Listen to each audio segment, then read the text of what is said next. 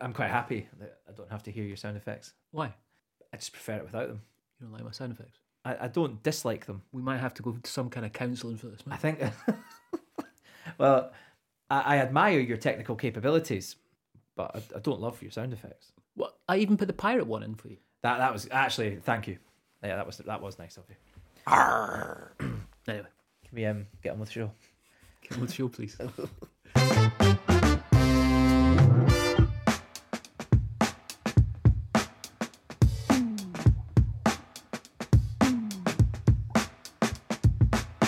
All right, hello everyone, and welcome to episode 18 of Not Another Whiskey Podcast. Have you ever wondered how Indian whiskey tastes, how they drink it over there, and how a place with such an aggressive climate can make whiskey? Now, if these questions have kept you up all night pondering, making you lose sleep, then fear not, as you have come to the right place this week. As Daz and I will be talking about all things Indian whiskey. I am your co-host, Mitch Beshard, and on this adventure over to India, I will be joined, as always, by my co-pilot and whiskey-sipping buddy, Daz Haldane. Daz, how's it going, mate? I'm all right, mate. I'm all right. You almost got my name right there. I know, fucking hell. Yeah, I've got my passport ready, bro. Ready to check in. And I can't wait, actually, to get tucked into these whiskies. We're in the heart of Speyside. We are. Doing this live for a change. I know, and in the world-famous Copper Brock, which is a little bit cooler than India, I have to say. And it's really nice to be back in Speyside. Mate, it's just so nice, right? I mean, we're sitting here in the whiskey snug. I'm about to... You've already got your beer going. Yeah, I'm ahead of you. I've just opened mine up. We don't always drink whiskey, guys, so sometimes we do have a little beer now and again. We decided that this weekend, Daz had a little bit of free time. I was already up at Copper Brock, so we'd come up here and hang out. And it's been a nice day already. Went to Macallan, your old stomping ground. We did. It was really nice, actually. And it hasn't lost its charm, I have to say. It was really nice to get back to Macallan. We dropped into Glenallachie, Aberlour. We had a look at the distillery just around the corner. It used to be Imperial. What was it called again? Dalmunich. Beautiful. Yeah, really, really Stunning. beautiful. And I've got a really nice picture, actually. I'll whack that up onto the Instagram channel at Not Another Whiskey Podcast if you're not following it already. Bash on. See what I did there, Mitch? Good little time. Yeah, thanks, mate. Nice segue. Well, listen, today's episode is about Indian whiskey, and a massive thanks to Rampur, actually, for jumping on board for this episode. And within that, we've actually got a couple of special guests lined up to help us explain and give a little bit more insight into Indian whiskey, because in all honesty, I don't have a huge amount of experience with Indian whiskey. I'm aware of a few of the brands and I've tried a few of the products, but I've never really done a sort of deep dive or a big dig into what makes it different, what makes it special, where are the distilleries, what flavours do they produce and stuff. So what we've done is we've brought in a couple of guests to help us do that. Today we're going to be joined by Sanjeev Banga, who is from the Rampur distillery, and he tuned in, and we've done a bit of an interview and a catch up with him, which is really cool. And also we've brought in our old pal, YouTuber and whiskey enthusiast and expert, the Whiskey Advisor, who's based over there as well, a guy called Uday, who's a brilliant guy, and he's going to share with us more just about Indian whiskey just generally. So a couple of good guests, mate, to keep us right. Absolutely. Okay, smoky Daz, let's get into this. I want to start off by, I just poured myself a beer. Yeah. But Rampur, as we mentioned already, the sponsor of the show, not only did they sponsor the show, but they kindly sent us a few bottles. They did. I think we should, because we're having a beer, let's make it a half and half. All right, let's do it. Pour this out. I mean, what do you, initial thoughts? We're going to talk a little bit more about Rampur with Sanjeev. So, but what do you think, mate? Initial thoughts of this liquid? So Indian whiskey generally, I probably became aware of it in about 2006 in terms of, good quality whiskies that were getting well reviewed and things like that. And we was just having a little dig around, actually. John Hansel in the Whiskey Advocate talked about Amrut as the whiskey that really showcased everything that Indian whiskey could be.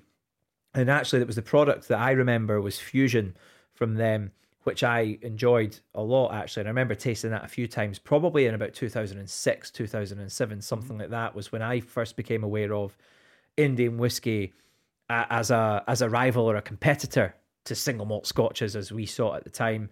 And probably around that same time, I started to probably appreciate Japanese whiskey, to be fair, as well.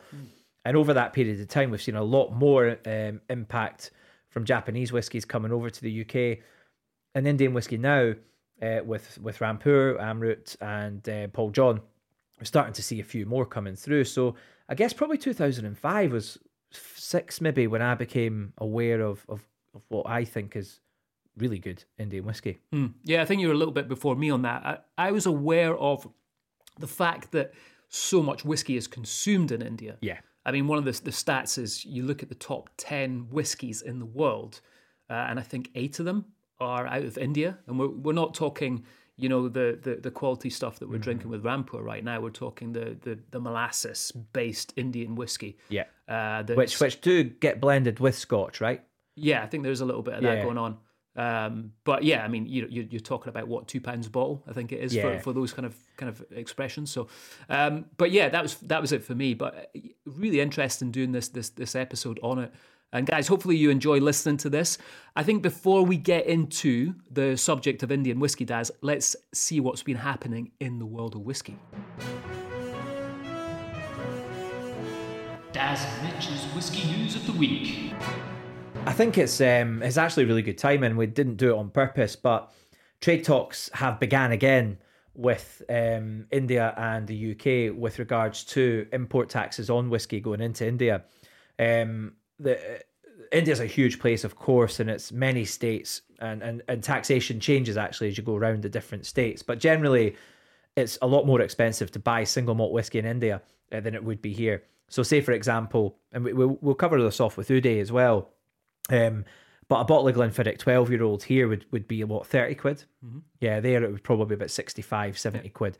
So there's a massive tax, which makes it quite an elitist thing, single malt whiskey, and it's a very middle to upper class, consumption kind of target market, I suppose, for single malts. So what would happen in a country of 1.4 billion people if you reduce those taxes is obviously demand would go up. So it would be a significant change for whiskies going into India for the Scotch whisky industry if that was to change. And that's what those trade negotiations are looking to do is to reduce these higher taxes going in. And if they do that, they open up a huge market for whiskey to a tune of about 1 billion over the next 5 years. In other news, which is also quite relevant to where we are right now, and by the way, guys, there's not much going on in the whiskey world right now. January is always quite a dry month for whiskey news. So, but where we are right now, we mentioned we're in Speyside already, but Speyside is going to add another distillery to its growing number. That's here already. So the guys behind the Bimber distillery down in London and Bimber Whiskey, they released a plan quite a while back that they were going to create a distillery in Scotland, and their newest project, they're calling it the Dunfail Distillery. It's going to be a small distillery, around about 200,000 litres per year, converted from an existing steading in Rothes, I believe. And they're going to, reading this kind of word for word, their aim is to shift perceptions of what Scotch whisky can be, adopting a single-minded approach to production, utilising time-honoured processes such as on-site floor maltings, traditional kilning, long fermentations and direct-fired stills. So there you go, okay. Another distillery in Speyside, because that's exactly what it needs. It hasn't got enough already. Now it's time for some interesting whiskey facts that definitely won't get you any new friends on a Friday or Saturday night while standing in a bar. Might work on a Monday or Tuesday though.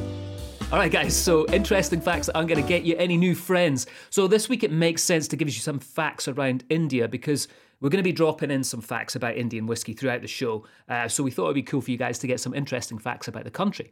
So first one, India is actually the wettest inhabited place on Earth. Now, I thought this was Scotland, Daz, but apparently Meghalaya, I think it's pronounced.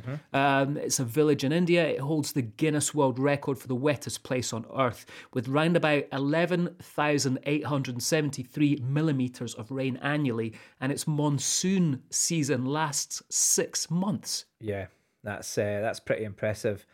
I thought it would have been Cowdenbeath or something like that, but maybe I'm wrong. Maybe they haven't measured it yet. Who knows? All right, India's got 22 recognised languages. I'm sure it's got tons more than that It's, you know, the numerous languages are spoken and the dialects that sit within that. Santali, Kashmiri, Bengali, Tamil, Urdu. However, the official languages are English and Hindi. Did you know that? No. I wasn't aware of that. India also has the world's second largest population of English speakers. First is the United States, and then Indians using their own regional languages as well as English for backup for easier communication. India is ranked the second most populated country in the world, second only to China.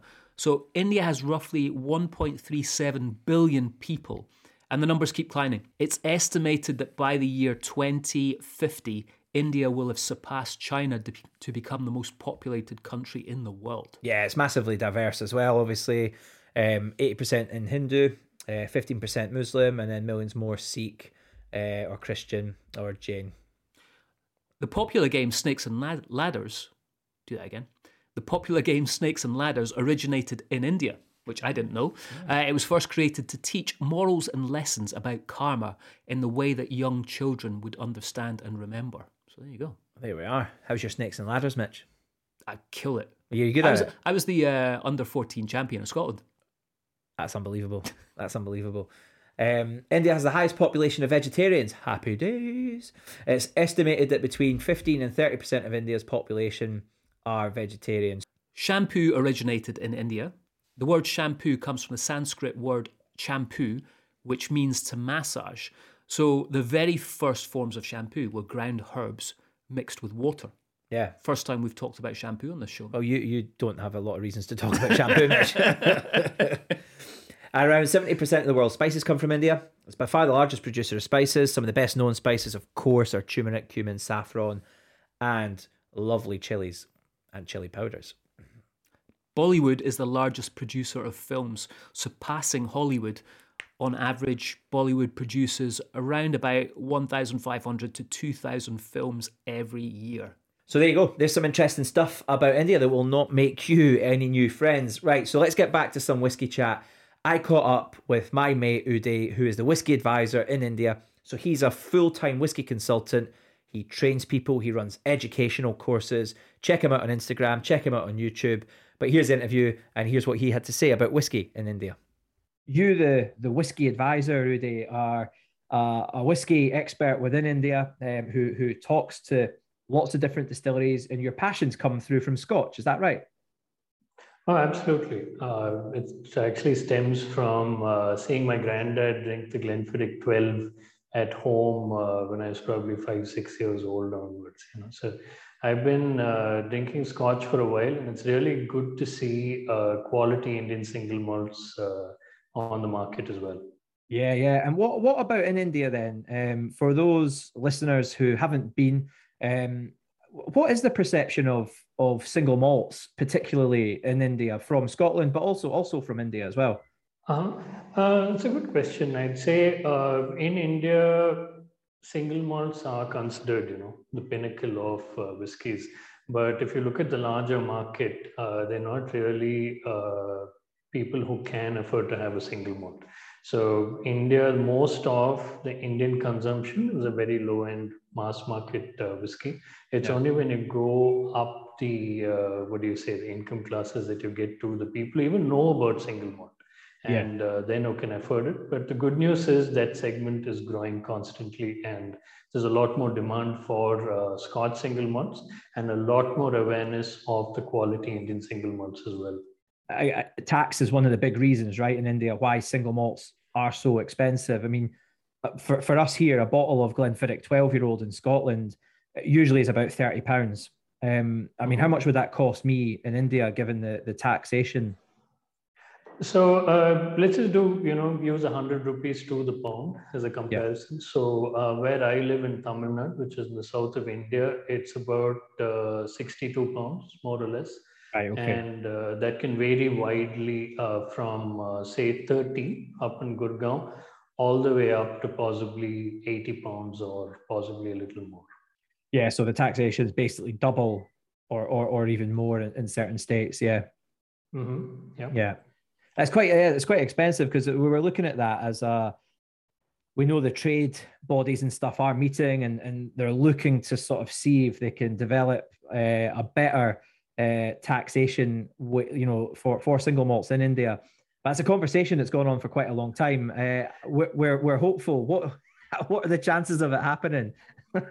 Your guess is as good as mine. Then I've spoken with so many people, right from retailers to producers.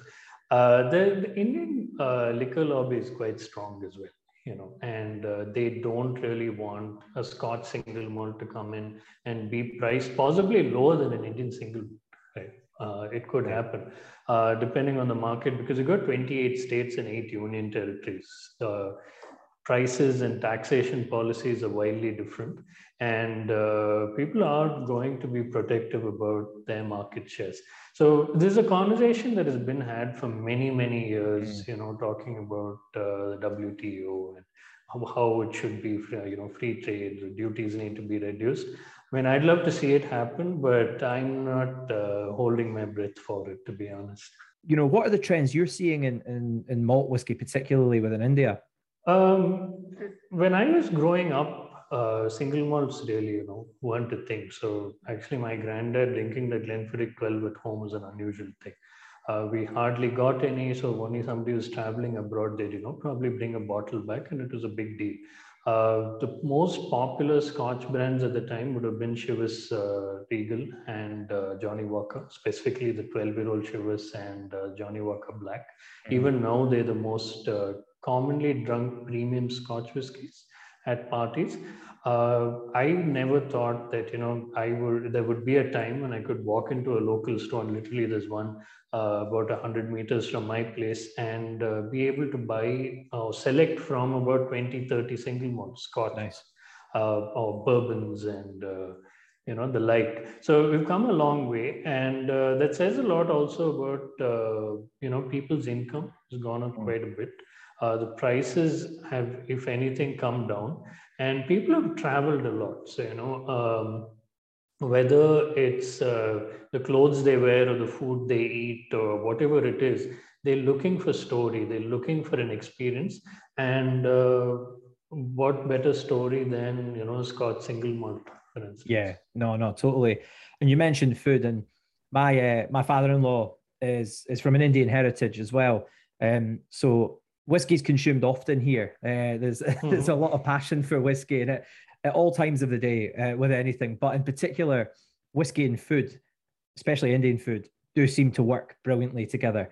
Is that generally how you see the consumption of single malt? Is it usually very sociable group sort of session with food and things like that involved? Generally in India, what happens is food and drinks don't really go together as much as the West. So for example, I used to live in Spain for a few years, and wine at the dinner table, carry your drink to the dinner table. For us, historically, it's been, have a drink and then go have a meal and then maybe have a drink after, right? Yeah, that's the same here. It's the same in Scotland because the Spanish and the Italians are so cultured. These things are like drink and food are totally interwoven. I always talk about it here in Scotland as like food and drink. They're like different sports, we do one or the other. We tend not to do both, Mm-hmm. But it's changing in a small way. Anything in the Indian context, I come from a country of 1.5 billion people.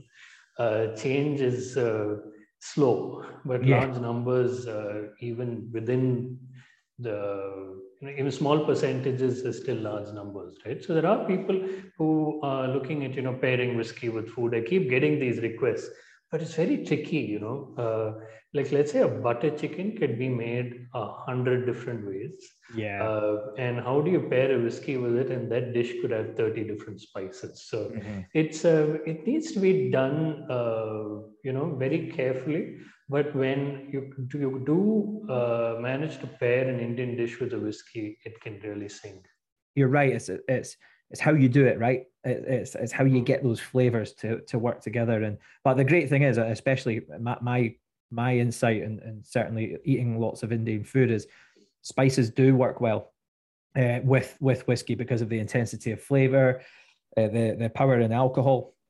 And obviously the Rampur here I've got here is 45%, which is you've got a lot to play with, and it's really difficult to break it. Whereas with a wine that's more delicate, it's lower in alcohol content. You could quite easily not get the balance right in flavor, you know. Mm-hmm. But on the flip side of it, also, if you've got really spicy food and you've got a whiskey at 45%, your palate could get burnt in a hurry. So, I come from a part of the country where food is really spicy and there's a lot of ground masalas. So, I mean, it could go either way, but at the end of the day, you got to sit down with the chef and figure it out. I think the easy way out also is to do highballs with really, really spicy Indian food and warm weather. That's kind of a nice gateway, because not many people have been to, let's say, a whiskey pair dinner, right? So you don't want to chase them off at the get-go. So kind of get them in smoothly and then do more dinners with them. That Rampur, the double cask, will work well in a highball for sure. Yeah, and see, when you're making a highball, are you just using ice and soda? Yep. Yeah. Generally, sometimes a little bit of ginger ale, possibly, but more or less, just ice and soda. And ice and soda is a very common drink here in India, because of our weather and summers. But whenever I do an event and I say I'm going to put a single malt in a highball, I get some interesting reactions, I have to say. But it's changing. It's changing slowly. It's changing. Yeah. That's good. We're seeing some similar things here. What are you excited about coming from Indian whiskey at the moment? Is there a few little things that you're seeing that are giving you real hope that the reputation internationally of Indian whiskies going in a great direction? I think you need to put into context how long these guys have been around. It's only been about 15 years as compared to Scotch, has been around for centuries. So the headway they've made in that short time is fabulous. I was at Amrut, I think last week or 10 days ago, and they've got some amazing stuff coming, constantly pushing the bar. And with Paul John as well, they've got some fabulous stuff. Rampur have been around less than 10 years. And that Asava that you're having is really, really interesting. I thought it would be, really astringent and stuff, but when I tasted it, it was right at that edge and it was lovely. And we've got a few other brands as well. We've got the old Solon distillery that has Solon Gold. I hope they come up with something more interesting. And we've got a couple of other single malts called Kamet and Indri, which come from just north of Delhi. And their master blender is Mr. Surinder Kumar, who used to be the master blender at Amrut and put Amrut on the world map with the Fusion and the other whiskies. And I'm told that there are more malt distilleries coming up, and possibly even one by a major Scottish brand. Right. Can't really talk about it, but there are 22 malt distilleries in India. And Diageo is launching their peated single malt soon. So if the big boys start getting into it, it could really, really catapult the category. I mean, there are risks as well, because our laws are not as, stringent as, say, Scotch laws would be. Like Paul John, Rampur, Amrut, all these guys have the same. I mean, they follow kind of like the SWA kind of rules, right? Matured for 3 years and oak and all that, but it's not a requirement. So there needs to be some protection for the category for sure. And I think with the big guys coming in as well, hopefully that momentum would lead to it. That's it. Well, that's right. I mean, if you've got 22 distilleries already and maybe 5 or 6 coming up in the next couple of years, that's a significant industry. So a lot of those distilleries are just producing bulk malt for blending, for the mass market brands. They're not really focused on quality. But like the Diageo distillery in Ponda, in Goa, where the single malt is coming out, has quality stuff. And I haven't been to a lot of those distilleries because they're industrial plants. You don't really get to go into them. But even if in the next 10 years or 5 to 10 years, we've got about 10 malt distilleries, I think that's going to be a big deal. Yeah, no, that is a big deal, definitely. And a great reason to come to India and explore, those whiskies and see that category. Because what I was quite taken by with the Rampur, the Asava in particular, was that's an Indian red wine cask. It's not a French red wine cask. It's not Spanish red wine. Wine's from India. And we saw that with Japanese whiskey, is, you know, quite often at the start, they're not replicating, but they're using quite a lot of Scottish techniques. You know, they're using peat, they're using, you know, some of the techniques that we're using here. But now we're seeing these influences from India really impacting the quality and the flavor profiles of these whiskies. And that's when it gets really interesting. You know, that's the bit that I'm most excited about. Absolutely, and also geographically, you know, because even if you see the whiskies that we have now, so Amrit comes from the Deccan Plateau in Bangalore, Goa comes from by the ocean in Goa, and you have Rampur all the way up north. And there are people with plans to set up distilleries in Himachal, and Himachal's weather is closer to Scottish weather than, you know, where I live. So I think there's multiple elements that could come into play, and could be a very rich landscape potentially. Definitely. Whiskey regions in India, even, you know? Yeah. I mean, I'd love for that day to come, you know, because I tried setting up a whiskey tour with 2 distilleries, didn't quite work out. So I'm waiting for the larger whiskey tour to come into place. Brilliant. Well, look, if you want to stay in touch with Uday, it's Whiskey Advisor on Instagram, and also the Whiskey Advisor on YouTube. Check out his videos and his tastings, and also just keep in touch through social media. Uday, thanks so much for joining us, man. Thank you so much, Daz. It was a pleasure. Good thing about that, Daz, is you managed to record that and get it over to me so we could put it in the show. Well done, mate. No, that's you put it in my KPIs for 2022, and I hope I get a bonus or something like that at the back of it, mate. So we've also got another guest on the show today. As we mentioned at the start of the show, it's sponsored by Rangpur Whiskey today, and we had the great honour to be joined by Mr. Sanjeev Banga, who is the president of international business for Rampur Whiskey. Sanjeev has a wealth of knowledge on Indian whiskey and is going to talk us through the amazing liquid that is Rampur. Sanjeev, welcome to the show and great to have you with us today. Thank you, Mitch and Daz, for the opportunity. And yeah, it'll be lovely to talk about Indian whiskey as a category, and more specifically the Indian single malt, which is an emerging category.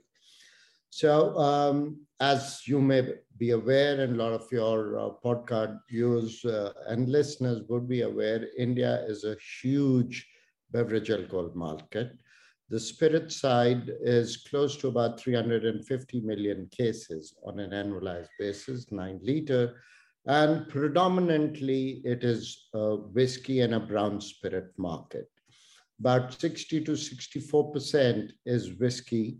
I'd say Indian whiskey, then followed by rum, brandy, and then the white spirits.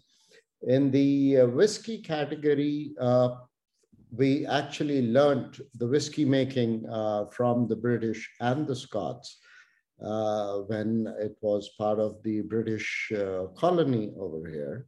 And then we've tried to perfect that art and maybe take a notch higher than the Scots over there. No, but it's a very robust industry per se. Organoleptically, it's very similar to the Scotch whiskey. It's fruity, floral, easy drinking whiskeys. But till about 20 years ago, before the multinationals came into India, most of the whiskey, most of the spirits in India were made out of sugarcane molasses, which typically, as per the UK or the Scotch regulations, cannot be termed as whiskey. But India being a sugarcane growing market, a very large market on that. So rum was obviously made out of sugarcane molasses, and then the Indian distillers started making whiskey as well from sugarcane molasses, blended with the Scotch malts.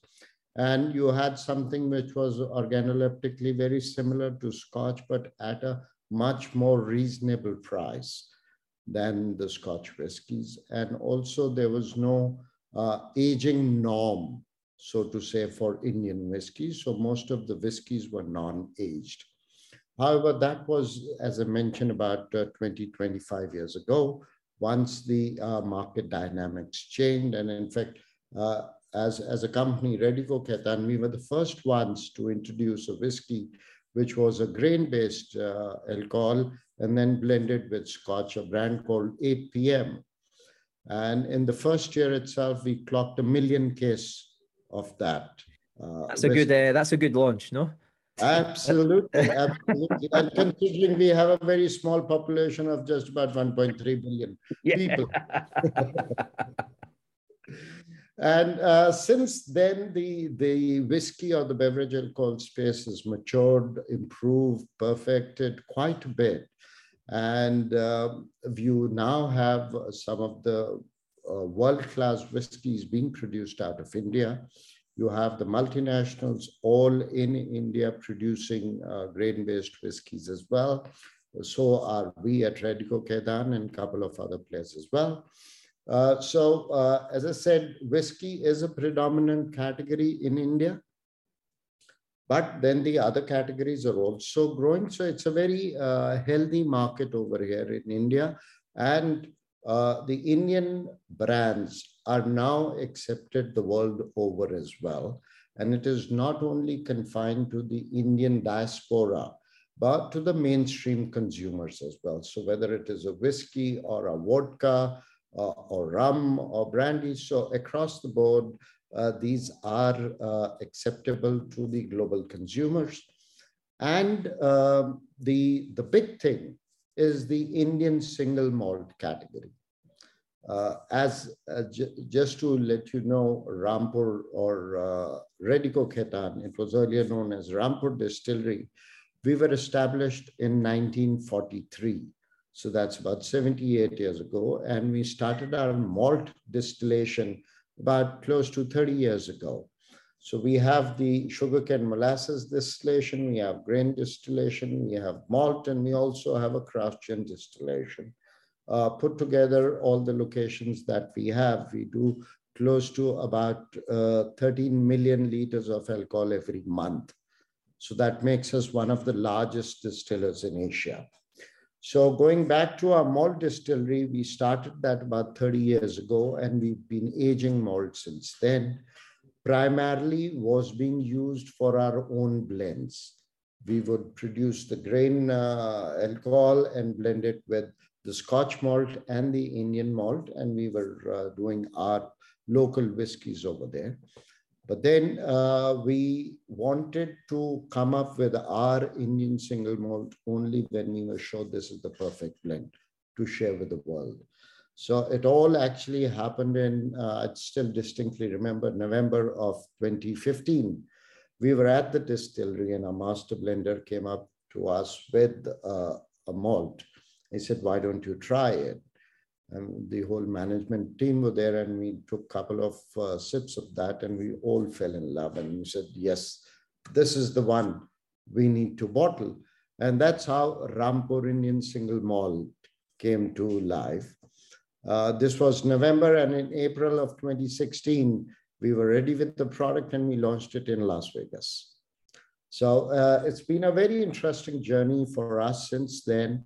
Though I must at this point in time say we were not the first ones to come up with an Indian single malt. There were two other players who were there in the market.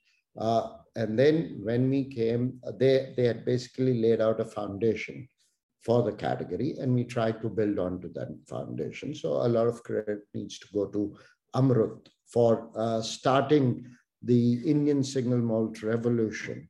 And we've tried to, both Paul, John, and us, and Rampur, tried to build on the heritage or the start that we've got. And we're pretty happy about it. All the Indian single malt producers, we work fairly in tandem because it's a niche category. I was going to ask you that, because when we think of Scotland, you know, the blending side of the business, there is a lot of collaboration between the various producers because we need different flavors to create these different blends. And I was going to ask you, how competitive is it between yourself and Amrut and the guys there? It sounds like already you're very collaborative, and you know, if you all win, you know, the whole category wins, right? Absolutely. The whole idea, as I said, it's a nascent, as a category, it's a very nascent stage at this point in time. And, you know, the other good thing is that we're located in north in the foothills of Himalayas. Amrut is in Bangalore and Paul John is in Goa. So they are all weather condition wise extremely different. The soils are very different as well. So each one of these malts has a very distinct, unique flavor about it. So we are, in that sense, not competing with each other. In fact, we are collaborating, working together to create the Indian single malt as a category. And our brands are currently available, all the other brands that we produce, in about 85 countries right now. So for us to move our single malt was not that difficult across the globe, but it's strictly on allocation. So we haven't actually gone to all the 85 countries.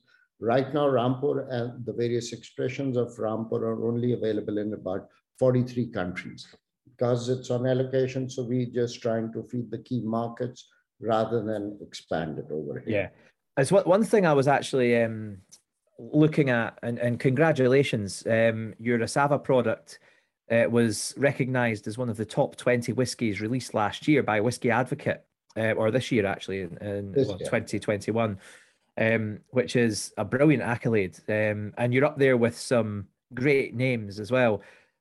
You're looking after international markets in your kind of job and your day job, and how is the reputation of Indian whiskey internationally across those markets? It seems to be improving every day.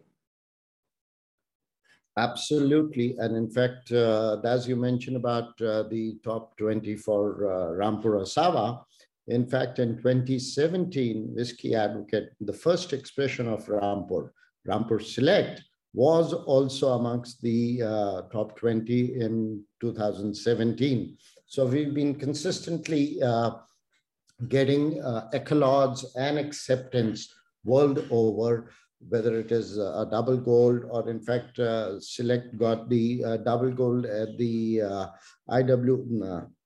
the San Francisco Spirit and Wine competition as well over there.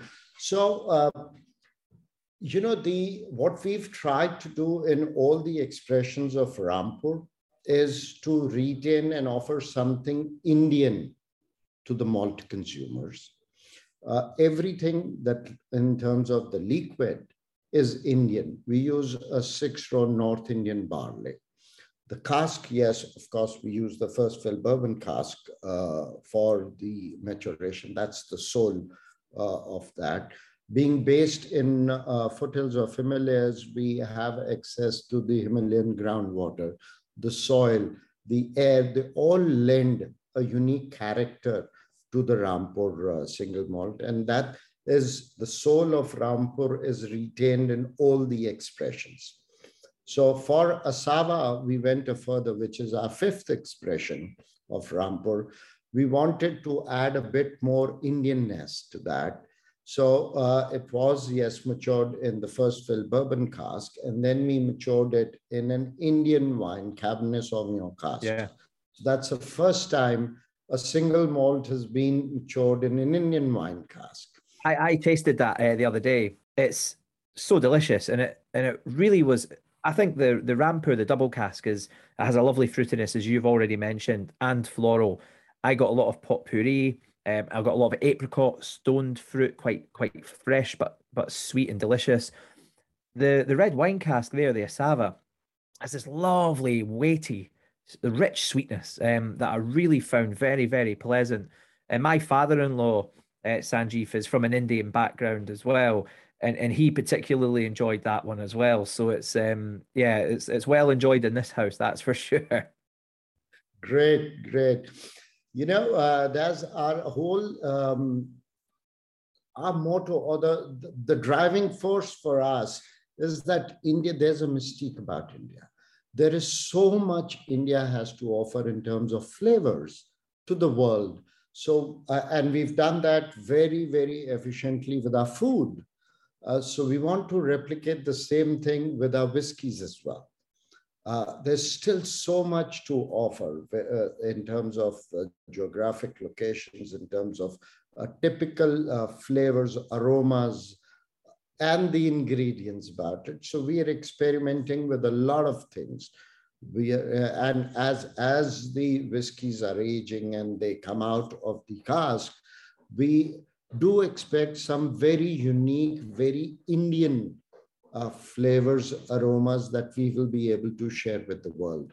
So the whole idea is we don't want to be a country cousin of a Scotch whiskey or something. Yeah. We need to create an identity of our own.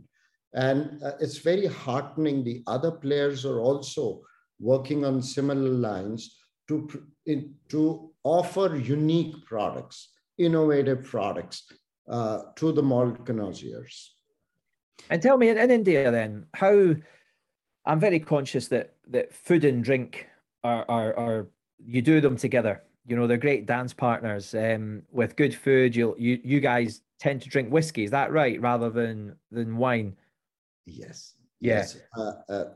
The fact, as I mentioned, it's the spirit side is about 350 million cases, and the wine is still very, very nascent over here.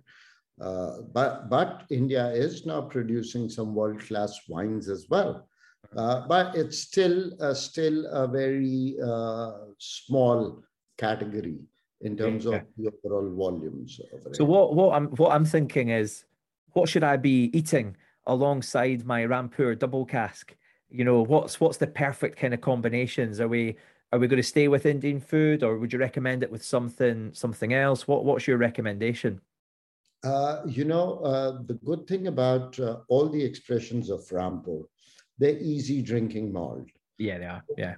They're not very complex malts. We were very clear. We don't want the consumer to keep thinking, what am I drinking? We want you to enjoy your drink.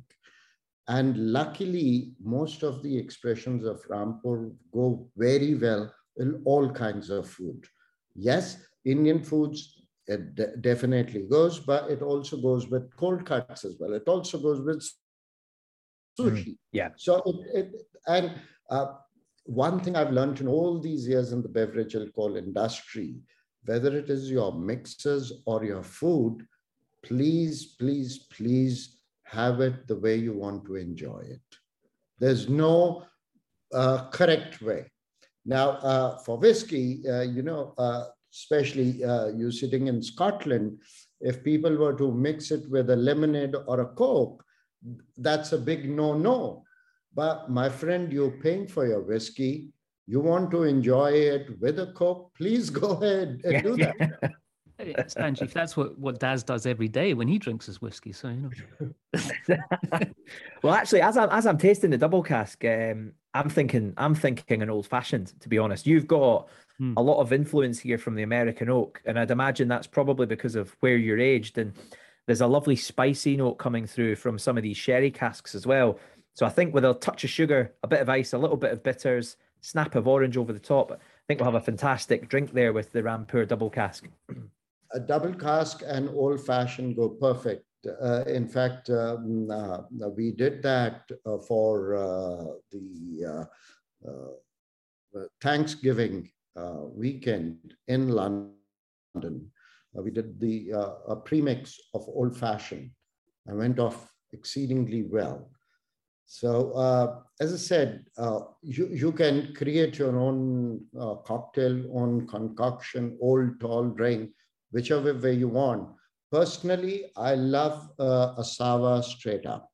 I wanted to rewind a little bit and touch on kind of what you said with regards to, it's almost like it seems like there's a bit of terroir going on within Indian whiskies. You mentioned the mountains, you mentioned the climate. I know you guys have a very rapid maturation over there. So is that something that you guys are talking about between all the distilleries? Is this kind of difference within that you're getting from the cereal that you're growing and your maturation?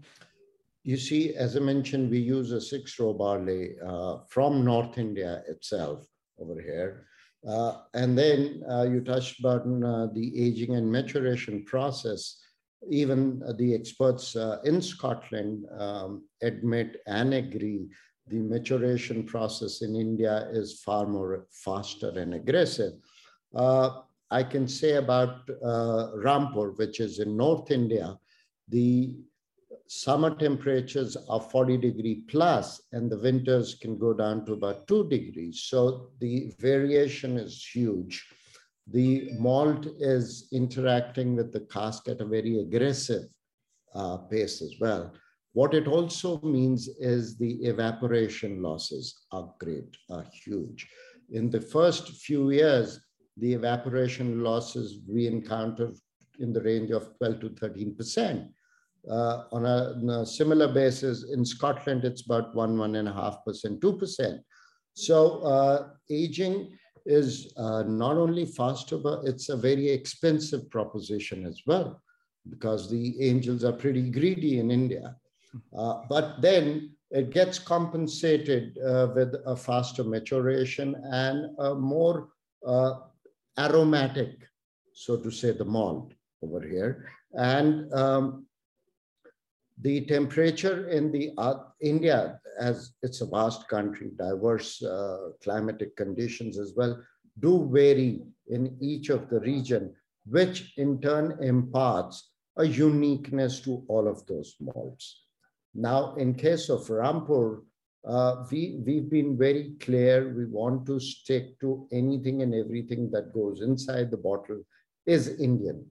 So we actually, none of our expressions are peaty, because India does not grow peat.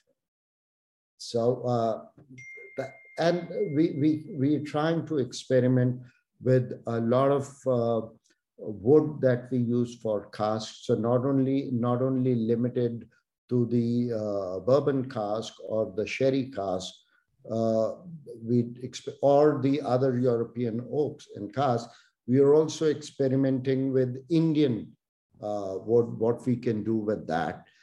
Some of it may come out successful, some of them may not taste good as well. So there's a lot of experimentation, innovation that's happening right now. And it's a slow process. So we like to, what's happened in the past or in the industry or malt industry, yes, it's a great benchmark to start a foundation, but let's see how we can experiment, innovate, come up with newer things over there. Something very much like the wine industry did. There was only earlier the Californian or the French wine, but now if you look at the New World wines, some of them are amongst the best in the world. Yeah, it's fascinating. I look forward to seeing what you guys are going to be up to over there, because I think, and correct me if I'm wrong here, but it doesn't seem like you're as heavily regulated as we are in Scotland. We have the Scotch Whisky Association here, which is very strict laws that we have to abide to. I don't think, has that come into play yet in India with regards to these strict rules that you have to look at when you talk about a single malt? Not exactly as per the legislation and all that, but it is far more, because the stakes are too high for the players. So it's more like a self-regulatory environment. And I think it's pretty good, as long, because end of the day, whatever may be the legislation and regulations, it is the liquid and the consumer acceptance of that. So pardon my saying that, there are n number of secondary scotches or standard scotches that are available in the market, which you may not like to drink. So it is all on the industry and the players, how you self-regulate yourself, because as I said, it's still a nascent category. So you would not like to nip in the bud itself. We still have a very, very long way to go. And we all, I think the world over, everyone looks at the Japanese whiskey as the benchmark, what they've done all these years with the category. That's something that one should aspire and try to emulate with the Indian single malt as well. And what do you see the future, or what would you like to see the future looking like for Indian whiskey? I think I'm very positive about it. The fact is that there was only one player, and then it took 8 years for the second player to join in.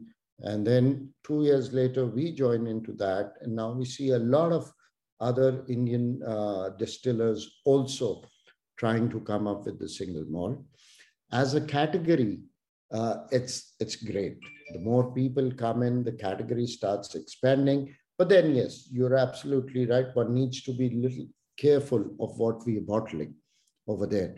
And I think as it's a free market, eventually it is the consumer who decides over here.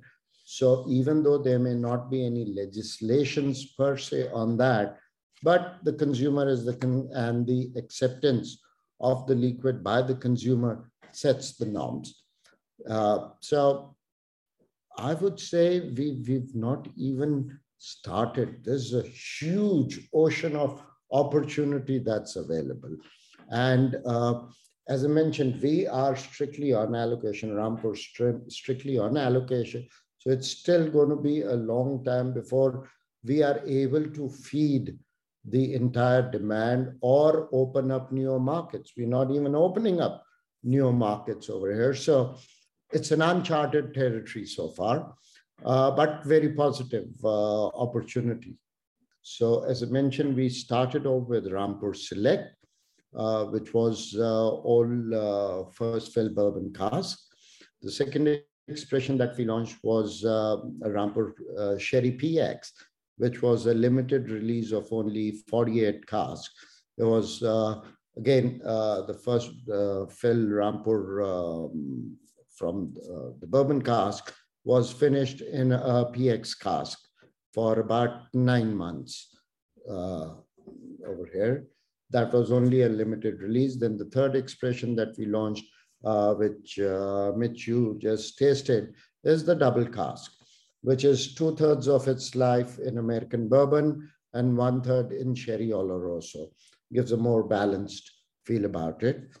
The fourth expression that we launched was to commemorate 75 years of Rampur Distillery. So we launched the Rampur Signature Reserve, which were only 400 bottles worldwide, numbered bottles, which we actually launched them at the Whiskey Show in London when we were still allowed to participate in person. Real life events. I'm sure there's lots of that left.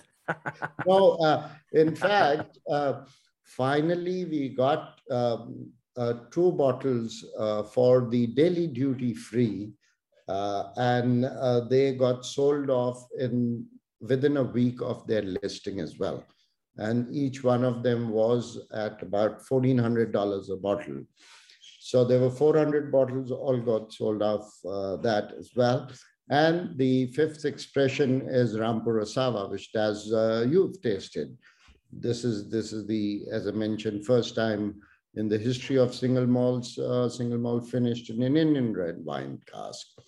And we have a couple of other expressions in the pipeline, which will be coming out. I was just going to say there as well, I'm massively impressed with your the condition of the whiskey that you release also. Good ABV. The double cask here is at 45%, non-chill filtered, full of flavour. It's our whiskey lovers are absolutely going to love these single malts if they haven't tried them yet. So it's been really pleasant enjoying these whiskies with you. Yeah. And let me also mention that, because initially we used to be asked this, what is the age of these whiskies? But none of Rampur expressions carry any age statement. The simple reason for that is that aging is about 3 to 4 times faster in India than compared to Scotland.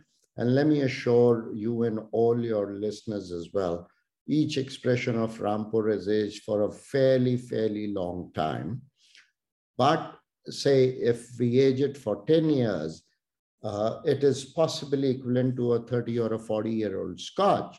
So legally, we cannot write 40-year or 30-year-old. So why undermine your product? For us, age is just a number.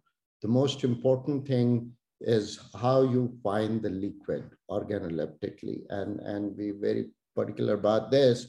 We like to put the liquid to your lips and through that go to your heart. No, it's amazing. Sanjeev, thank you so much for being on the show. And, you know, we know you're a busy man, so we really do appreciate you taking the time to talk to us about your fantastic whiskey that you have here. Thank you extremely much, both Mitch and Daz. All right, so that's it for the episode, guys. We hope you enjoyed that little insight into the fascinating world of Indian whiskey. Daz, did you learn anything?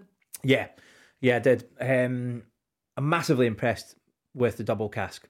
Yeah. Really enjoyed it, and actually, I had the Asava with a little cigar, and I do think that worked really well. I loved a little influence from red wine. You were talking about tasting notes actually with the Asava, and you'd picked out almost like that kind of rose petally Turkish delight kind of quality, and it definitely has that. And that's a peculiar flavour profile, that potpourri, that rose water kind of style. You don't see that so often in Scotch. So yeah, I think it's a big eye opener, and that's been the great thing for me about doing these episodes is doing a deep dive into different whiskies from around the world, and that's one of the plans for this year. Yep. I think we're going to look at European whiskies, Aussie, Kiwi whiskies as well. Get into that, so I think it'll be really interesting to go on that journey. And get us out of our Scottish whiskey comfort zone. But no, totally, I agree. I think traveling around and with the world and the way it is, with the sharing of information and the passion for whiskey growing around the world, we're going to see more and more of these distilleries popping up in more and more locations around the world. And yeah, I'm really delighted that we got to try these Rampours. So absolutely, yeah, it's good to catch up as well with you, mate. But guys, thanks so much for listening to this episode. Until next time, may all your whiskies be golden and luscious, just like Daz's flowing locks. Oh, mate, that's nice. Cheers, mate. Good to see you. Yeah. Oh, I'm blushing.